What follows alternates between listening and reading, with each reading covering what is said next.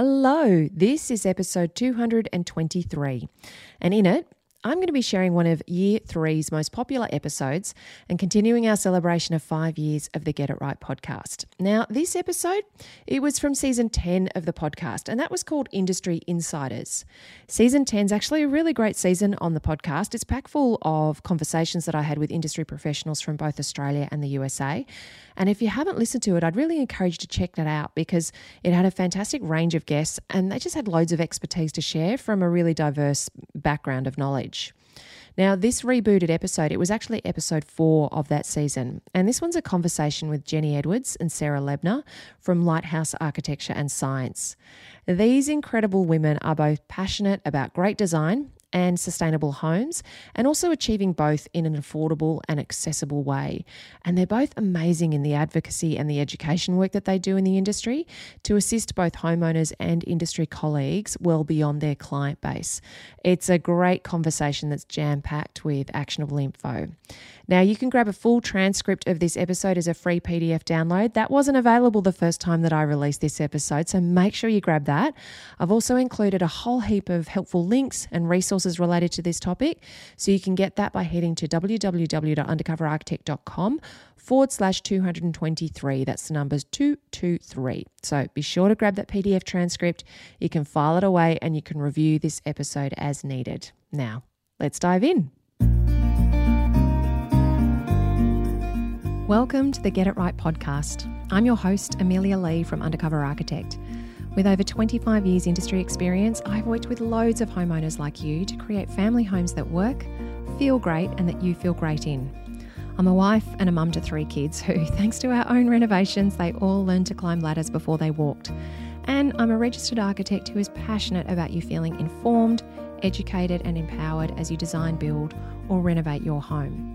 Now, if you're up for some frank and open conversation about the true nitty-gritty of designing, building and renovating based on professional and personal experience across hundreds and hundreds of homes, well, you're in the right place.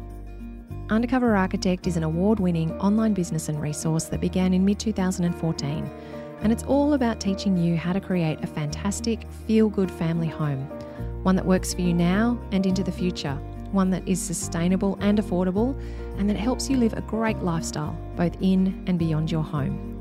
So, whether you're renovating or building, whoever you're working with, and whatever your dreams, your location, or your budget, consider Undercover Architect your secret ally in helping and teaching you how to get it right. Now, before we jump into this podcast episode, a quick shout out to my sponsors.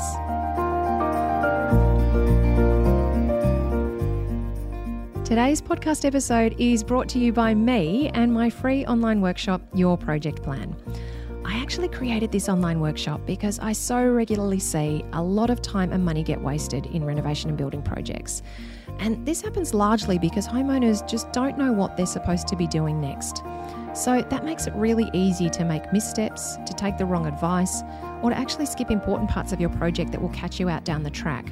Or worse, mean that you miss out on things that you really wanted in your home.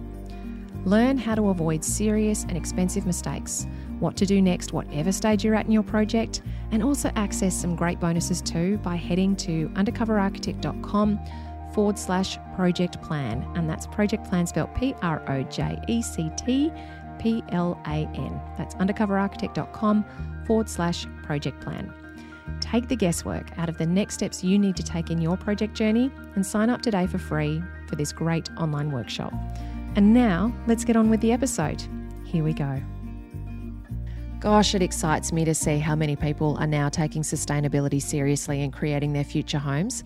I'm sure, though, it has something to do with the kinds of amazing humans that are in the Undercover Architect community. Because I have people tell me all the time that the market isn't asking for sustainable homes and hence they're not doing them. Yep, still. It's late 2021. We've got all the warnings that we have about climate change and the urgency with which we need to act. And industry colleagues are telling me that you, the homeowner, don't want sustainability. Of course, I keep telling them that's not my experience in the slightest. So, for those of us who are passionate about sustainability and home design, renovating and building, we have to keep asking for it, demanding it, and making ourselves heard. The residential construction industry, it is a slow moving beast that in many parts, not all parts, but in many parts, it really resists innovation. So I'm really glad that you're here and you're learning more about sustainability for your future home, because it's customer demand that will actually keep driving change, and it'll enable us to create better homes that not only make our own lives better, but help make the planet better as well. Now, this conversation with Jenny Edwards and Sarah Lebner from Lighthouse Architecture and Science is a great one. I've got the full episode in here, okay? So you can hear their bios and you can learn more about them if you're not familiar with them or the work that they do. Listen to this episode as they provide actionable tips and methods for you to craft a project team and an experience so that you can achieve a sustainable home in an affordable way. Let's hear the episode now. Lighthouse Architecture and Science is a unique architectural practice that's based in Canberra, and they are founded on a philosophy of simplifying the sustainable design process to create comfortable, clever, energy-efficient homes that are light-filled and light-footed. Lighthouse Architecture and Science designs space-efficient and energy-efficient homes to suit Canberra's climate. Through excellent design and scientific testing, they create homes that feel spacious and comfortable and function beautifully on a smaller than average floor area. Many of the homes that they design actually achieve energy efficiency ratings of 8+ stars. So you'll possibly know that 6 stars is the current minimum standard. They're regularly getting 8+. And these houses require half as much energy per year to heat and cool them to comfortable temperatures compared to their counterparts in the 6-star home. And that's a massive thing for Canberra, given how extreme Canberra's climates can be, both in being hot and cold. Now, their vision is to make an energy-efficient housing mainstream and be a beacon for positive change in the residential construction industry. As a result, they are committed to helping people with a mainstream budget achieve their dream of an excellent, comfortable, and affordable home. Lighthouse provides a unique integrated service with an experienced team of architects, scientists, and cost estimator.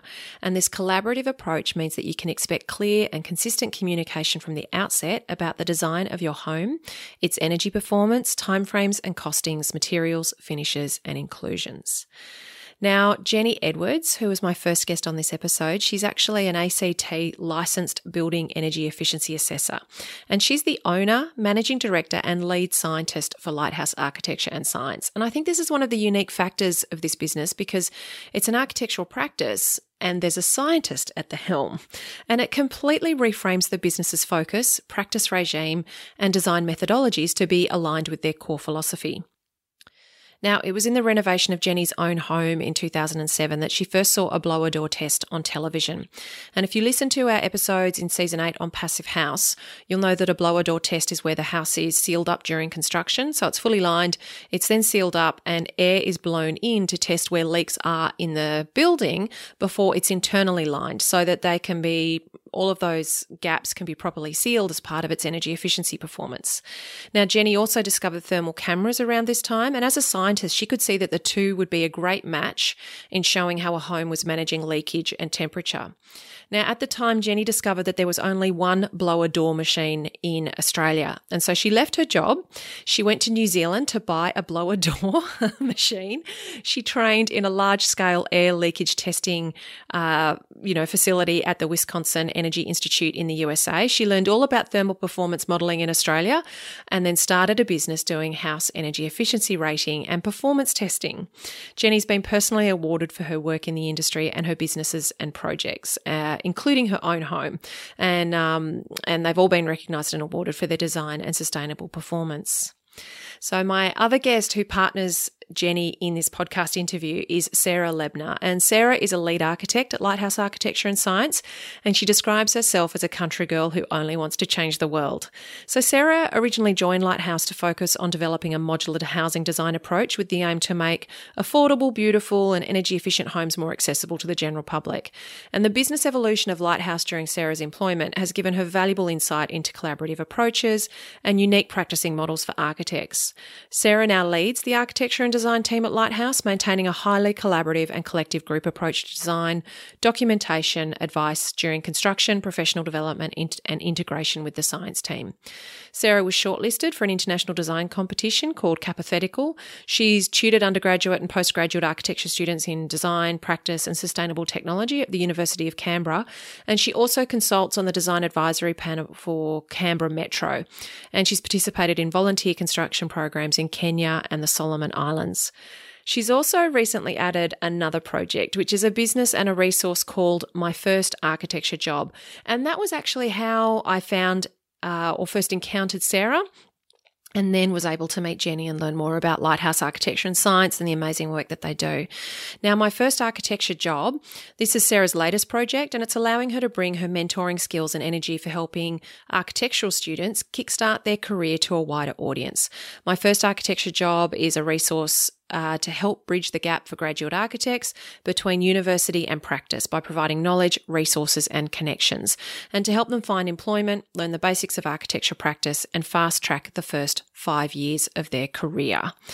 I just can't tell you how excited I am to introduce you to Jenny and Sarah and to share them with you and their incredible knowledge and advice and resources in making a sustainable home an affordable one, and really helping you with actionable tips so that whether you're building or renovating, you can understand what it's going to take to create a high-performing home using traditional and regular builders and construction methodology, the kinds of things that you need to ask, what you need to look out for, and how you really need to make this happen in your own project. So let's dive into the interview.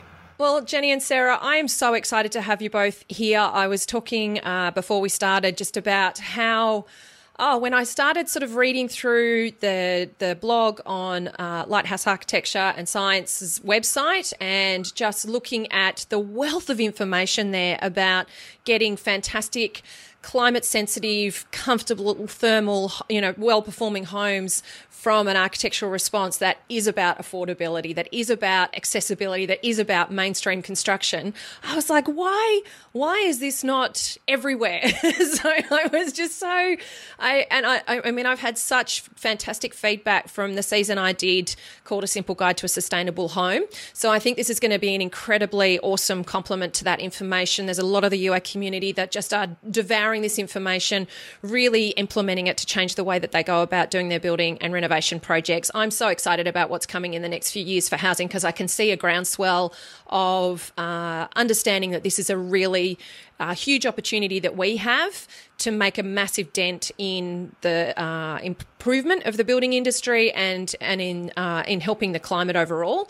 And so to be able to introduce you guys to the UA community is just going to be brilliant. So my questions are quite involved because obviously you guys have got an incredible amount of research around what you do and those types of things. So I will, if anybody's watching this on YouTube, you will see me read some of the questions. But I think that, I'll be putting all of the resources in the show notes and on the blog because there's just so much to learn from what you guys are doing and how you've set up your business. So Jenny, I wanted to start with you because your business is actually unusual in the fact that you're the director of an architectural practice, but you're not an architect.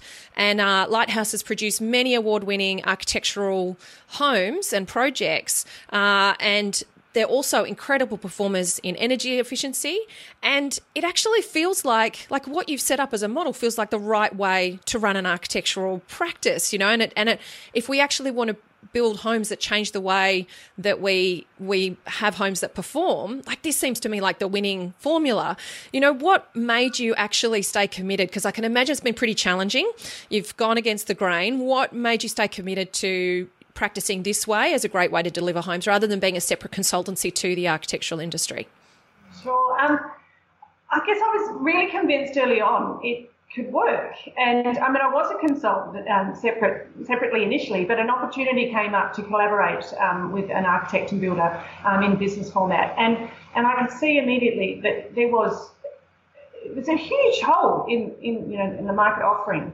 So I was very convinced. I come from an interdisciplinary research background and I have a love of architecture, and I've lived in Canberra alone. I've lived in 12 different houses, and I've moved around and lived in lots of houses. So I guess I feel like I've done my personal research about how appalling the quality of housing in Australia leaves a lot to be desired. So I was really confident it could work, and we very quickly demonstrated that it does work. So we've got 77 completed projects across Canberra now, and another 30 or so in construction or in design, or more than that, in fact. So it just makes sense. Home is, it sounds corny, but home is where the heart is, and I just firmly believe everybody has a right to a high-quality home. And that doesn't mean a grand or large or expensive home. It just means a well-designed home. Because we all know those horrible, cold, dark houses in winter that make us feel miserable and sick, and those hot sweat boxes in summer. So we know bad housing is not good for us, but good housing can actually have really positive impacts on our physical and mental health, and everybody has a right to that. It's as simple as that. Yeah, I think, and to me, the equity of access really excites me about what you guys are doing, that there's almost a demand for the industry to understand that we don't have to do the lowest common denominator, that we don't have to just deliver rubbish. We don't, that's not what affordable looks like. It can look better than that. And I think that, for me, I know Undercover Architect's always been about teaching homeowners to demand better from the industry so that we can actually deliver a better outcome and make it more available to people and really raise. I feel like a lot of architects are serving that very sort of top edge, and if we can actually raise what is the expectation from housing generally around the world, then it improves everything for everyone, So I think that it really excites me how you guys have been able to demonstrate really effectively in built projects that this is possible. So now, Sarah, you're an architect, you're a registered architect. So what actually attracted you to working in a business like Lighthouse, especially as their lead architect? It's a big responsibility. You're the nominated architect. So, and when I first thought about it, I thought, well, if I had a scientist as a boss, would that actually cramp my style as a designer? Would that, would I be constantly beholden to getting the data right, losing the creativity of the process and those types of things? Were you worried about that at all? How did you sort of feel in terms of taking on this role? Yeah, so I actually joined the company when we were a slightly different model, when we were still trading under Jigsaw Housing. And at that stage, there was a architect, scientist and builder director. So I came into that model as a graduate, which was just the dream for a graduate, to really learn so intimately, not just from an architect, but to have science and construction there as well. And I definitely was nervous when I came in that science and construction might overrule architecture, or that perhaps the knowledge of those areas would be taken away from me because there were these other experts on the team. But really the opposite could not have been more true. I think when you're working in such a collaborative environment, you learn all that same information without having to do all that groundwork yourself. So I was picking up fantastic science and construction knowledge in such a short space of time. And then what happens is the same thing happens in reverse. So the scientists and the construction members of the team were also then witnessing and learning to appreciate design. So it was really well respected, actually. And there was always fantastic debate, about if anything ever did clash. But I think, as you'll get a sense from Jenny and I, architecture and science go hand in hand so much. So there's not actually that many points that come up where we do have to battle it out a little bit. So then I only stepped into the role of lead architect in 2015 when we restructured to Lighthouse Architecture and Science. So through growth, we split with construction, and the former architecture director went off to be a builder as well. So that was when I stepped into that role, and I was growing our modular design concept at that stage. So part of learning about the science and the construction and the architecture altogether was, as a firm, we were asking really big questions about how can we mediate between the efficiencies and shortcomings of the project home industry compared to custom architectural design. So in short, we developed a system that was pre-designed elements, joinery and selections, bringing in that efficiency, but could still be arranged to suit each site, climate, budget, and brief for the house. So I was developing that and then stepped into the lead architect role, and we've really just grown architecture and science from there. Fantastic. Yeah, I know personally I've had the benefit of working inside that interdisciplinary sort of team-based approach, and you just learn. Well, I think what you learn as an architect and designer is that you actually have to argue the merits of your design on really functional, pragmatic foundations, and it's not just about, well, it looks pretty, so I want it, it's actually about this is going to make the life in this home better. This is going to be easier to build. This is going to be the same to build as it would be that way, but it's actually going to, be nicer to have around you, going to feel better to touch, feel better to interact with. And so I think it's actually a fantastic training ground as a designer, to know that you can't just do frilly aesthetic kind of unnecessary things. And to me, that's actually what architecture is about. It's about design that makes your life better, that has core fundamental reason for existing, and is beautiful at the same time. So I think for me, that's the winning result. So it's just really, really fantastic. Now, Jenny, I'm going to read this out because this is a lengthy little setup for this question, but I think it's really exciting for homeowners to understand just what's possible for their homes. Because when I read these stats, I was blown away. All the UA community in the process, starting their building or renovation projects. So they're sitting in this bucket of data that this report's talking about. So, Jenny, you were actually invited to be a volunteer member of the Residential Technical Advisory Group in mid-2017 for a project that was called the Building Code Energy Performance Trajectory Project.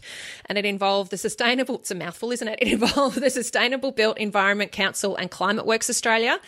And it was described as an industry-led initiative seeking improvements to energy requirements in the National Construction Code, which is Australia's building code that all construction has to perform to, and houses have a specific class within that code.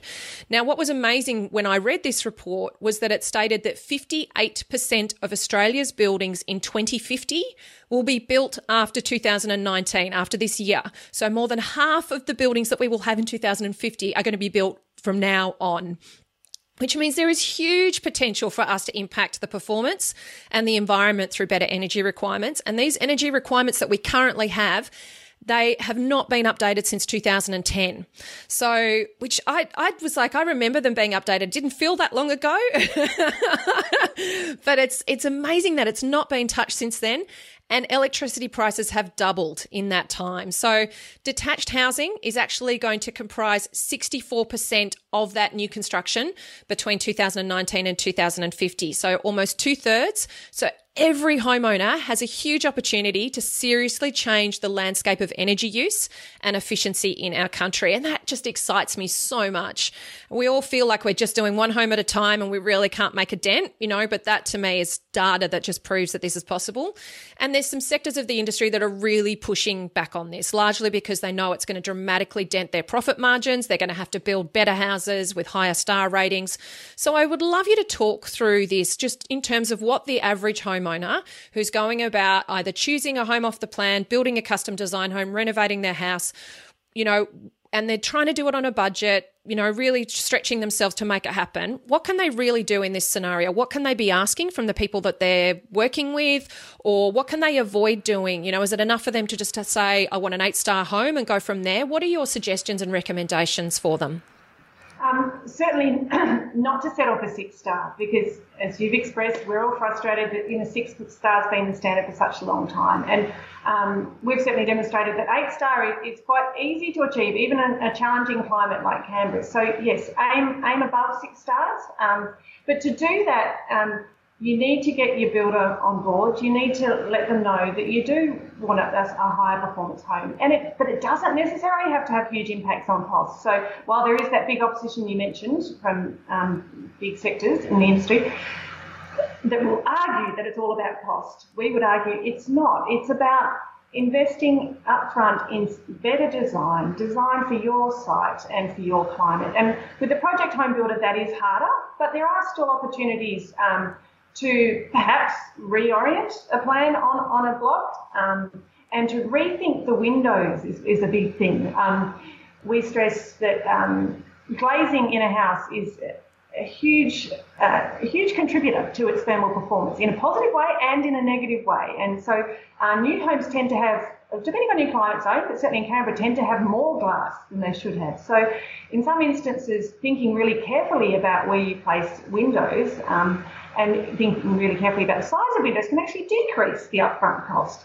Design it right so it works well. You get a beautiful light-filled home. We're sitting in my home right now, and it's beautiful and full of natural light. That actually has a smaller glazing to floor area ratio than is typical. But anyway, I'll stop waffling about glazing. Basic things like insulation levels. There are minimum standards, and the minimum standards for insulation in Australia are actually pretty good. There isn't a lot of value going above that, but you want to make sure the insulation is installed well. So one of the things you can say to your builder is that you would like to do a physical inspection of the insulation once it's installed in the walls. It's harder in the ceiling. But you could also get someone to do a thermal imaging assessment of the insulation installed, or at least threaten to, is the other thing I say to people. Tell them you're going to, even if you don't. So that you get your insulation installed without gaps, because just 5% gaps equates to a halving of the effectiveness of your insulation. So that's really, and that's really common, I should say, in houses with ducted heating and cooling systems and recessed lights. It's frequently you get above 5% gaps in insulation. So you're paying for your R5 bats, but you might only be getting R2 performance. So that's another thing, designing so that you don't have lots of holes in your ceiling. Do you actually need a ducted heating and cooling system that runs through your ceiling? Do you need lots of downlights? Because all of those things do impact on the thermal performance of your home. And not having them actually saves you quite a bit of money. And air tightness is one of my other passions. So making our building envelopes more airtight, but not to a crazy level. Again, we use standard construction. And we just design carefully those things I've mentioned already about not having holes in your ceiling. We have a lot of wall-mounted lights or combined ceiling fans and lights so that we have very few holes in the ceiling. And just letting the builder know that you want that internal gyprock lining of your home to be sealed really well. You can get a blower door test or an air leakage test done at the end of construction, but it's also something that I encourage clients to be the champion for their building envelope. Everyone should be a building envelope nerd like me. But it's really simple. It's actually very simple stuff, really cost-effective, simple stuff. And a lot of builders aren't... their opposition is because of their lack of awareness. When I do workshops with the builders, they're all really quite surprised at actually how simple it is. So find a builder you can communicate with, develop that relationship and work together. Yeah, that's awesome advice. And all that is really actionable and very simple to implement too. So none of that is asking extraordinary measures from the builder. It's just good quality building methodology and understanding the implications of some of those selections on the performance of your home. So that's great advice, Jenny. Thank you.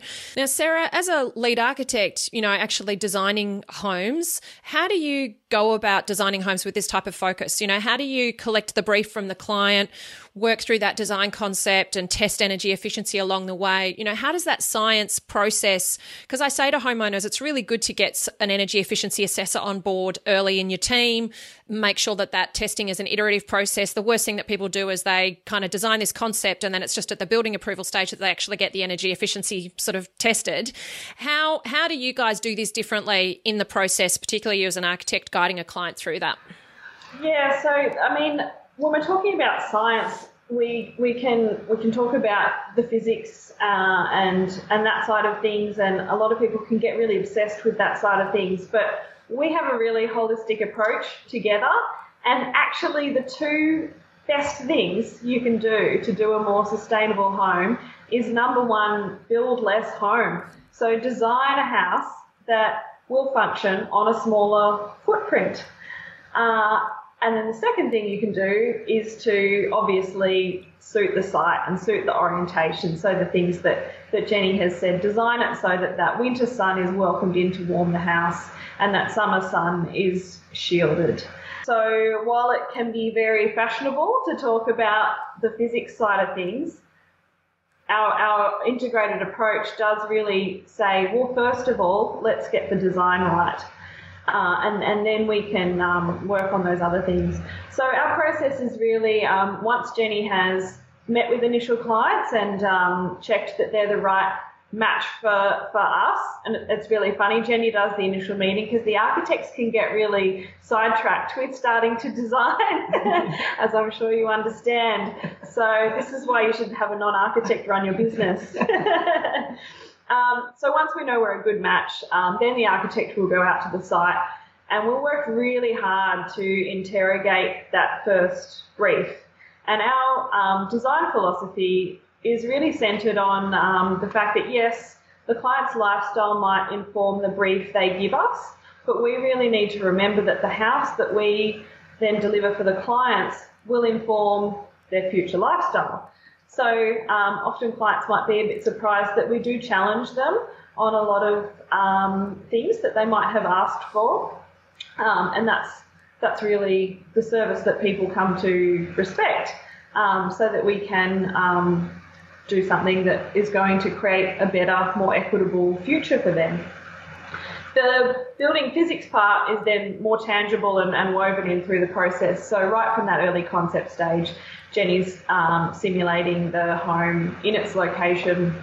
We're optimising windows and eaves and materials and floor coverings. And if clients have questions about like they're tossing up between concrete or covering it with a timber flooring, Jenny can then quantify that in terms of energy and cost throughout a year.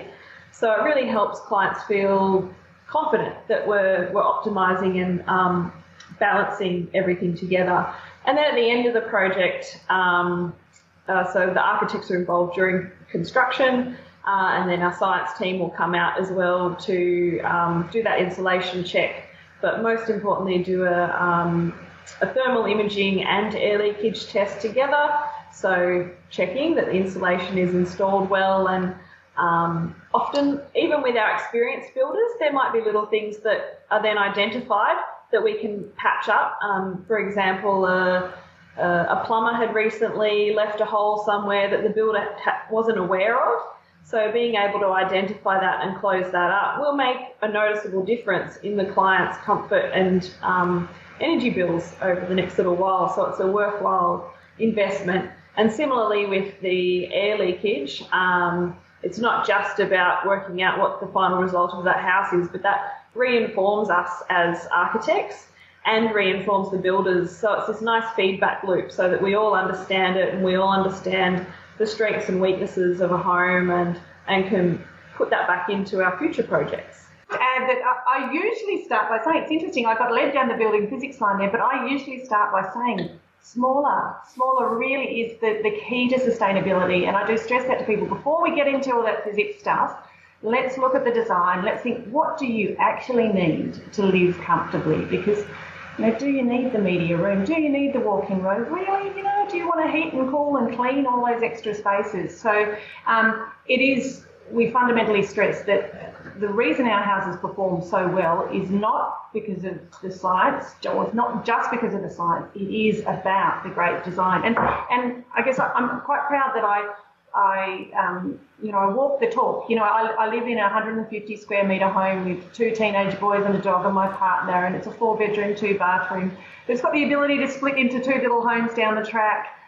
It's beautiful, and as a result, I've got lots of garden around me too, which is gorgeous on a small block. So, smaller. I really encourage people to go smaller. You won't. It's such a good point. It's what I tell people all the time, that quality over quantity is actually what will change your everyday life every time. And it's that thing that instead, I think when homeowners approach this, they know it's a big investment. They know that they're planning on doing it, particularly the UA community. They're doing their long-term forever family homes.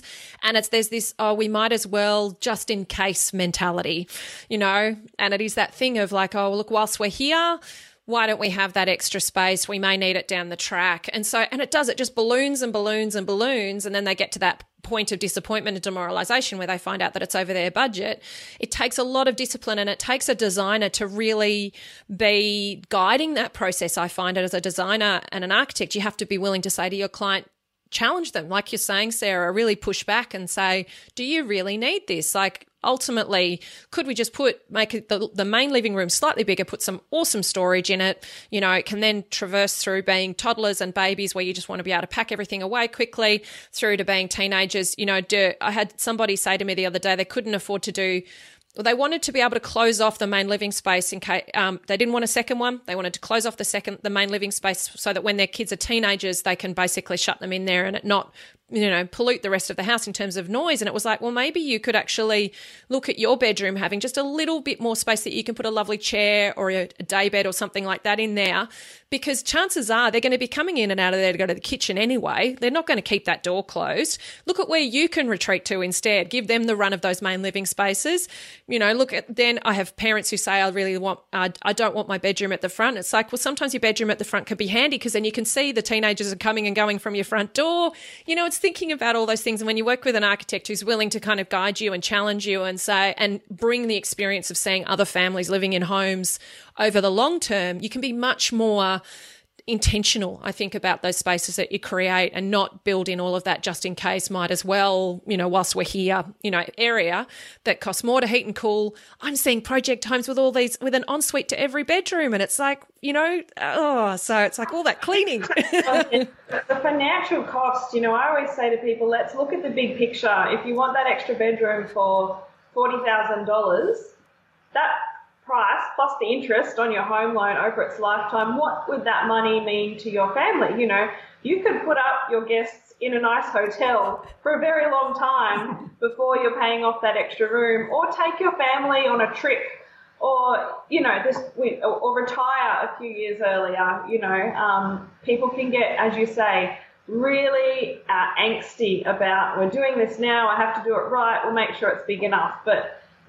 you end up paying more in the long run.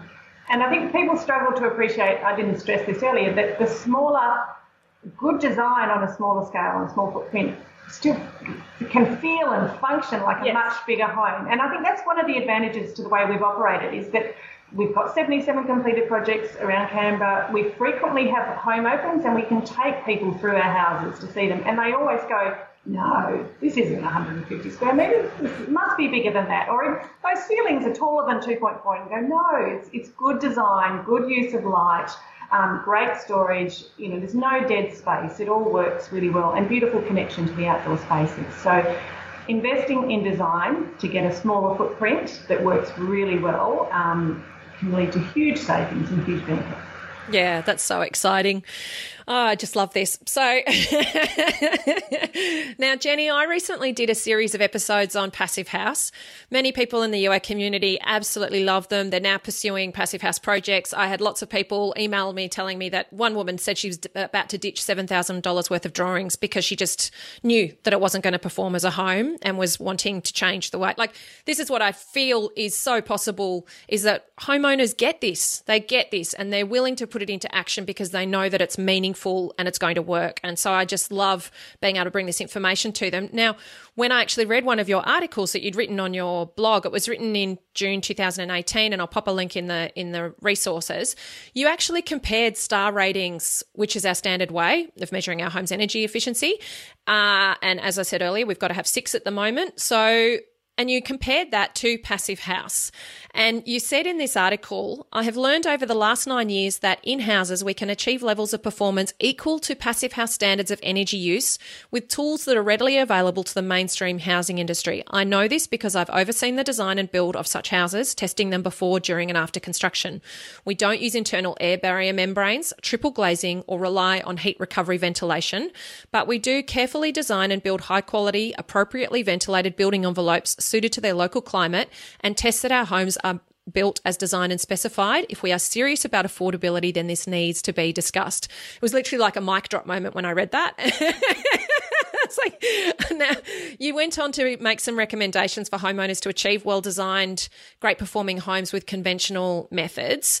Now, you've talked about some of these things, but I was wondering if you could expand on it, because the feedback that I generally get is that when we're making our homes airtight, we then have to worry about the quality of the indoor air, mold. Like, that's the big pushback from building biologists. The more airtight we make our homes, the more we got to worry about mold and condensation.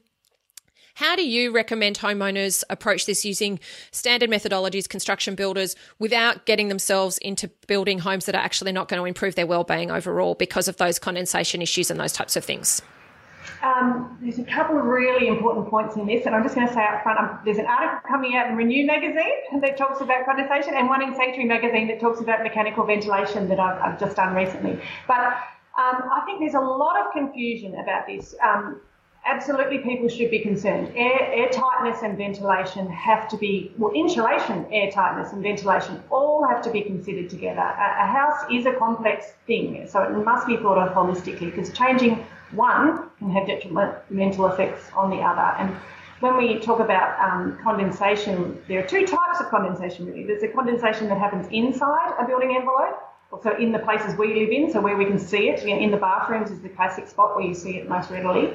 But there's also condensation that happens inside the structure of the building, so inside the wall cavities and inside the roof spaces. And that actually happens a lot more when your internal building envelope isn't airtight. So in classic Australian construction at the moment, it's very easy for moist air to get out of the space we live in and into the walls and roofs. And that's what's happening a lot at the moment. And that's causing mould to grow in places that you can't see. And that's leading to all sorts of health problems and rot in walls and degradation of the building fabric. So your house is falling down around you and you can't see it, but also making you sick. So that's happening right now. So within an emphasis on increased air tightness inside will actually reduce that sort of condensation in the building fabric on the walls and the roof. So that's a good thing. But then when we get too airtight, we can really compromise the indoor air quality. So that's where with passive house levels of air tightness, you have to have mechanical ventilation to keep the CO2 levels and the humidity levels nice and comfortable. Our approach has been to aim for that middle ground, which is in line with a lot of European countries and parts of North America and the UK, where our buildings aren't at passive house level because we don't have that internal air barrier, but by, as I mentioned earlier, having a well-designed gyprock lining that's well sealed, and having appropriate ventilation. So when you do use your bathrooms, you do run the exhaust fans while you're in the shower and for 20 minutes afterwards. And this is something we stress to our clients too. We're big on education. So after a client moves into a home, they get a home manual and we talk them through all of these things. And making sure you use, in the kitchen, you're using your exhaust fan and you're ducting that moisture out of the house. So that's quite simple to do. If you go to a level of air tightness that we're on the verge of now with our houses, like my current home is down at what they call 3.2 air changes per hour at 50 pascals. So it's still much leakier than a passive house, which is 0.6, but at a level where the indoor air quality can be compromised. So I have a little pair of heat recovery ventilators. I actually have 3 pairs in the house. But I find I only need to run them in winter when I completely close the house up, because the rest of the year, even in Canberra's climate, most of the time, because the house performs so well and is so comfortable, we have windows open. So even in our bedroom over autumn and spring and the tail ends of winter, we will have a window open because our body heat is enough to warm up the bedroom without any other heating. So look, I've gone on a bit there, but did I answer your question? Yeah, no, I think that's fantastic, because I think when you talk to people about passive house and the importance of the fact that it has to be implemented as a system, it can become quite overwhelming to people, particularly if they might not have access to local certified professionals as well, or certified builders. And all of a sudden it's like, oh gosh, it's almost a complete discard. I've got to have a terrible home. I can't have a passive house. And what I love about what you're teaching is that there is a middle road of still a high-performing home that can be built in conventional ways with the right education and understanding and the right teamwork. And you've still got a design process. Like, one of the things that I loved so much about Passive House when I first learned about it was the iterative modelling that happened during the design phase and the ability to anticipate exactly how the house was going to perform as a complete home, and then the testing that happened during construction to actually make sure you were getting built what you designed. And the way you guys are working is that, you're doing that anyway with your standard homes. So, and stress that that's actually been possible in Australia for a long time. My fear, I came back 10 years ago from training in the US and I was hooked on Passive House and I thought, yay, this is the way to go. But I quickly discovered it does cost. Look, it costs a lot more, and people will find that out. And I'm not saying don't go down that path. If that's what you want and you've got the budget that allows you to do it, then go ahead. You'll get a great result.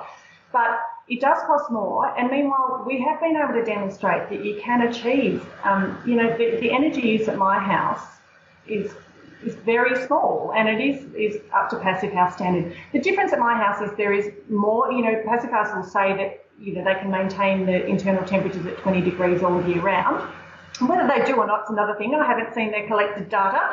But in my house, I do experience more temperature variation than that, but I also love that. I don't want to be in a monotonous, I certainly don't, I don't want to be in a monotonous, boring internal environment. I want to be able to respond to the climate and I want to really be I enjoy interacting with the outdoors. And with a Passive House, you still can, they stress, you still can open windows and do things.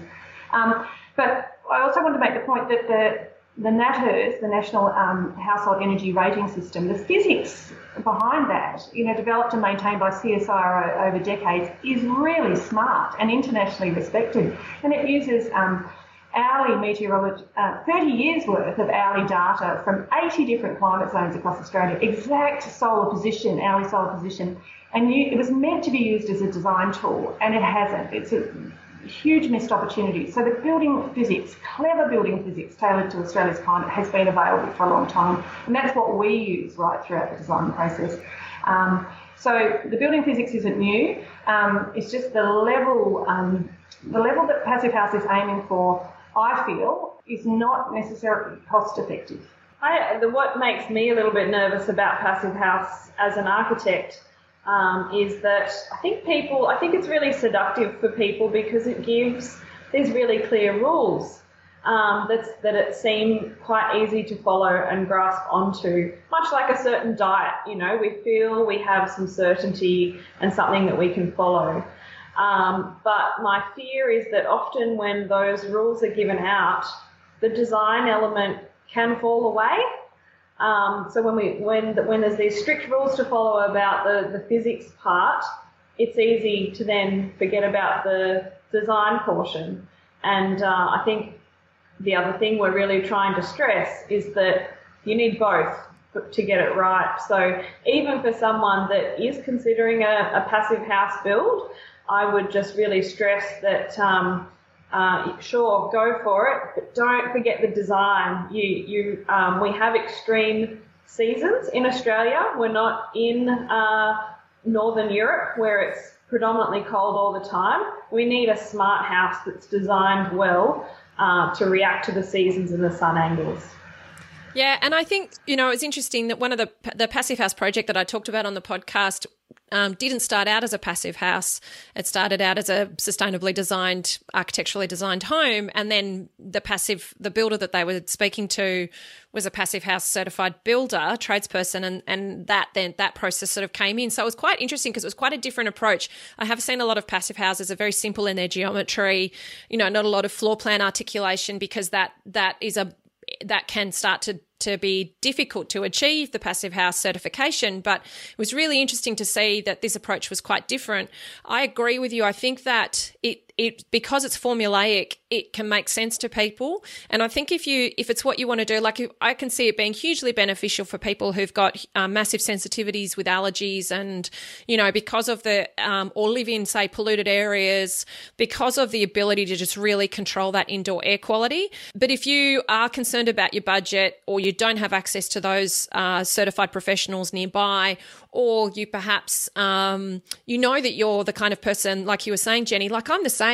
I like being able to put on some extra, I've got my Ugg boots on at the moment. We've had this cold snap. I like being able to do that, rug up in winter, have a blanket over my knees, and in summer, feeling the temperature. I've never been one for having a constant air conditioned environment in any place that I've lived or worked. So I think that, yeah, and I think that we've got used to that. We work in air-conditioned places where it's always set at a main temperature. We come home and we expect our homes to be exactly the same, and we always have the air conditioner on set at 23 or 24 degrees.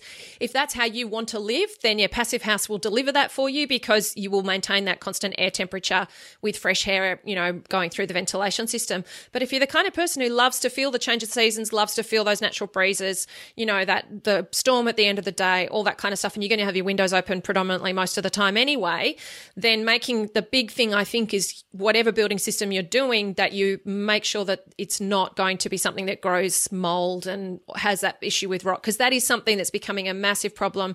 My friend Alex Stewart, that has a business Low Tox Life, she talks a lot about how damaging mold is to people. It's now being seen as a recognised issue for lots of people who have been battling all sorts of health conditions and have not got the right kind of support or help to know that it's actually a mold illness. And when you hear the stats of how many buildings are impacted by it and how many people have, from what I understand, there's a specific gene that makes you more susceptible to it. If you've got that genetic makeup, the maths works out that chances are you're going to be impacted by it wherever you're at. So if you're building and renovating, then thinking about that's definitely a great opportunity. So I think what you've shown is that it doesn't have to be this, it's passive house or nothing, that there is a way that you can achieve a good result that delivers those things. So yeah, super exciting. And I will pop that link, because when I read that post, I was like, oh, look out. Here I've done like 6 or 7 episodes on how awesome passive house is, and is this going to confuse people? But what it shows is that it's possible to not have to do passive house and still get a really good result. And if you can be aware that the air tightness needs to be considered, like you were talking about, air tightness, ventilation, insulation, so that you solve the other problems that building biologists talk about, then that's definitely worthwhile. So now, Jenny, I actually recently read a quote by Steve Batchek, I think you pronounce his surname, who's an American architect. He said, "It's not that high-performance houses cost too much. It's that our idea of a fairly priced home is based on the history of building houses to meet embarrassingly low performance benchmarks. Clients don't realise the difference between built to code and built to last." And I thought that quote just succinctly explained the problem that we are all contending with, because when I jump onto forums online, people really excited about building low-cost, terribly performing homes. And I look across big developments where there's, cookie cutter, all the same roofs, all dark colours, all built from brick veneer. And I see people asking, can I build a 4-bedroom, 2-car, 2 garage, 2 living room, 3 bathroom house for $220,000? Is that going to be enough? And I think, how do we change this? Because I see a lot of homeowners really struggle to stay committed to that upfront investment of design and consultants in order to get that long-term payoff. It feels like a really big bucket of money now that's not that, and the realization of those savings doesn't seem kind of tangible. I really, if you were to tell the industry, how do we cut through this fast build, low design, low performing, incredibly low cost home environment? And how do we really encourage homeowners to demand and invest in something, that's more deserving of our lifestyle and our living environments? What would that be? Big question. Yeah, it's a big question. There's so many things I want to go on with. I think one of the big problems is there haven't been good examples for people to see and experience and visit. So, again, I don't want to harp on about us a lot, but I think that's one of the reasons for our success is because we have been able to open our homes and show people how good they feel and how well they function. So people don't get to experience that because all of the housing is pretty crap. So that's a big problem. I think at the same time, though, demand is growing and public awareness is increasing rapidly. Can I put a little plug in here for things like My Efficient Electric Home, which is a Facebook group that I'm a volunteer admin on, that is a vastly, rapidly growing community of people who are interested in just this, smaller, smarter houses and a big focus on PV and things. Collaborating with industry, explaining to them it's not horrible and hard and expensive. So that's why we're active members of the HIA and the MBA, as well as the Institute of Architects. There are events like Sustainable House Day and Solar House Day. We participate in other community events here in Canberra. Really I come from a science communication background, and I see architecture as an industry that really needs help communicating what it has to offer. So we have to get out there and we have to interact more. And it was interesting, again, I'm going all over the place, but Sarah mentioned how she learned a lot in an interdisciplinary work practice. I learned so much. I thought I had a good appreciation of architecture. I learned so much about what architecture has to offer in those early years of our business. And you know, people don't have a strong understanding of that. So they need to, and it's hard to explain it to them. So they need to see and feel examples of work. So I guess I encourage all architects or professionals who are in this industry to get out there and to talk about it and to have open homes and encourage their clients to open up for Sustainable House Day and things like that. I think that's the main driver, or the main thing. I think, although it's clear I have a bit of concern about Passive House, I do think it's been great in that it's raised the profile of sustainable housing because they do communicate and market very well. So it's all about communication. Is I think the thing that we've found effective, and the only thing, you know, it's why we're doing podcasts with you. It's why we do education at the university. It's because we want to have big impact, and you can't have big impact if people don't know about your work. So. Yeah, it's very true. You can't be what you can't see, and I think that encouragement to, because everybody can go and walk through a display village of 40 plus homes that all are beautifully furnished and all look the piece, and, you know, can immediately visualize what it's like to live in them. And it feels very accessible because they can then walk to a catalog and pick it out and say, I'll have that on my site. Thanks very much. And unless we can disrupt that process and teach, I think I saw somebody talking yesterday, I think it was Brodie Norris from Lunchbox Architect. He was talking about how people find, because they probably don't necessarily understand 2D drawings, they can't visualize the space as well. When they see a 2D drawing, they get very impatient with that design process because they just want to get to the exciting part of their project and see things happening on site. But if they can be patient and understand that design process is so much of that integral point of customizing for their climate, their lifestyle, their family solution, and architects and designers can really work with them to help keep them engaged and interested in why that design process is so valuable, then yeah, I think that will go a long way. But it's just I find it so heartbreaking when I see homeowners consistently putting up these floor plans that are just going to be terrible performing homes, and you just don't want to keep raining on people's parades and killing their dreams because they're so excited. And it's just like, you're about to build something that's going to last hopefully for a couple of decades at least. Chances are, with the way that it's built, it possibly will start not being like that. And you're going to invest hundreds of thousands of dollars, and it's going to not deliver you the lifestyle that you're seeking because it can be so much better. So your house is your biggest investment that you'll make in your lifetime. It's the place you live. You spend all your time most of your time with the people you love the most. Surely it is the thing that you would invest in. You know, people do more research about cars than they do about houses, and are willing to invest in a fancy car. But again, that's because they can see and feel and touch the fancy car. So again, I cry out to everyone in the industry, let people come and see and feel and touch and experience how good these houses are, so that everybody wants one and knows that they can have one. That's brilliant. Sarah, I think as an architect working inside a practice like this, you'd have some incredible insight into the collaboration that goes into a fantastic home. I know I'm going to get emails asking where can I find a Jenny and Sarah in, Victoria? Where can I find a Jenny and Sarah in Perth? Because I always, whenever I introduce really awesome people that are location based, I'm like, where can I find their clone? But it's, in terms of homeowners working with standard practices, or they're going straight to building designers or straight to a builder, how would you actually encourage them to invest their efforts and their funds to get that best result from their home and to draw the right team together? Yeah, I had to think really hard about this because my initial reaction too was find a good architect and find a good scientist. But I thought, what would I tell a friend when we're out for a wine and they're doing their own project? And I really distilled it down to three things, and I'm going to refer to my notes as well. And it's a lot of the things we've talked about. So number one is, before you get too excited about anything, think really hard about what you want. It's so easy to say, I want something to be bigger, or I want another room, but we never say the equivalent, which is, I want to spend more money, I want to use more resources, I want to pay bigger bills, I want less garden, I want to lower the rest of the quality build so I can build it, or I want to retire later, and that's the reality. So or I want to clean more. Yeah. Clean more, exactly.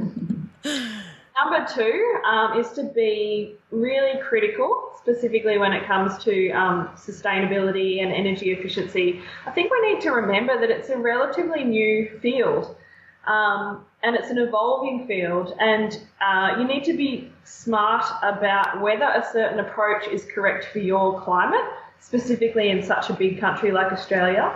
And if you're trying to be ambitious about sustainability, in some ways I would recommend that a friend actually keep it simple, or hire a professional, because if you're in a space where yourself and your builder are out of your comfort zone, when it comes to orientation, insulation, condensation and air leakage, all those things are working together in synergy. And if you're not comfortable, or your builder's not comfortable, it could result in an investment that doesn't work, or worse, may end up in building health or rectification issues down the track. And number three is that good design is always a good investment. If you're going to do it yourself, borrow from other good designers. Even if you're not hiring a professional, you can still access and learn from good design. And if you are going to pay a professional, visit as many projects as you can before you commit. Talk to people that live in their houses, past clients, and discuss the outcome so that you can have realistic expectations. Yeah, fantastic tips. I've learned from working with the UA community that when they're educated about what good design looks like and they can see examples, they are a force to be reckoned with, because, it's amazing. I actually had a Skype with one of my course members yesterday, and she has put together this floor plan design, and she's done it herself, and it's better than some of the architectural work I've seen out there, because she has religiously researched, listened, understood about orientation, studied Sunseeker app, looked at what the climate is in her area, all of these kinds of things, and has created this beautiful, clean, logical, well-designed outcome. And this is like, homeowners need to, if they're so many homeowners I see, get out an app and start drawing their floor plan in it, and then take it straight to a builder, and then trust that the builder will tell them if it's right or it's wrong. Instead, I find that there's some builders who are good designers, but a lot that aren't. They don't understand about designing for orientation. They're always looking about the simple way to build something and make it deliverable. So if you as a homeowner can empower yourself to really understand what's going to create a well-designed outcome, I think that's really great advice. So Sarah, you just did an awesome job of succinctly explaining.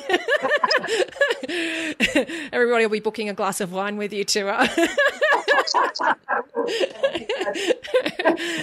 Jenny and Sarah, you have been such jewels to find. You're incredibly clever bunnies in what you do, and I can't thank you enough for the wisdom and the experience that you've shared so generously with the UA community. I can't wait to point them all in your direction, and I can't wait to actually get emails from people saying, how can I find out more about them? Because I can't thank you enough for the time that you've given to talk to me about just such a wide-ranging, lots of information and really actionable advice for homeowners who are building or renovating. So thank you so much. Did you find that helpful? I do hope so. I love how in this conversation, Jenny and Sarah actually help keep sustainability and creating a sustainable home really pragmatic and straightforward.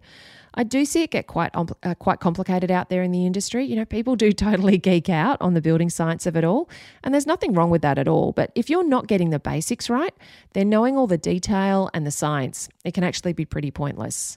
And the basics, they're accessible for everyone.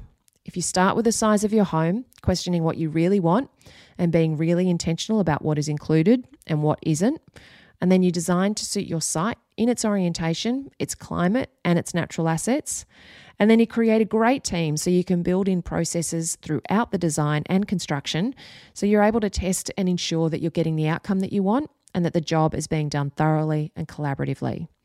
Now, if you want to grab more information on sustainable home design, please check out season 8 of the podcast called A Simple Guide to a Sustainable Home. There's a huge range of episodes there on so many different topics that are related to sustainable design, including solar power, energy efficiency assessments, window selection, passive house, plus loads more. And that's it for episode 223 and our reboot of one of Year 3's most listened to episodes on the Get It Right podcast. Be sure to tune into the next episode, as I'm going to be sharing an update on this topic and providing you with some extra information and helpful resources when it comes to creating an affordable, sustainable home. At the time of recording these rebooted and updated episodes, there's actually some industry developments happening that I'd love to bring your attention to and ensure that you know about them, because they're going to be necessary if you're designing, building or renovating in 2022 and beyond. All the links for this episode, plus a full downloadable PDF transcript, is available for free at www.undercoverarchitect.com/223. That's the numbers 223. So if you'd like to grab that, make sure you do. You can then have it and review and refer to later.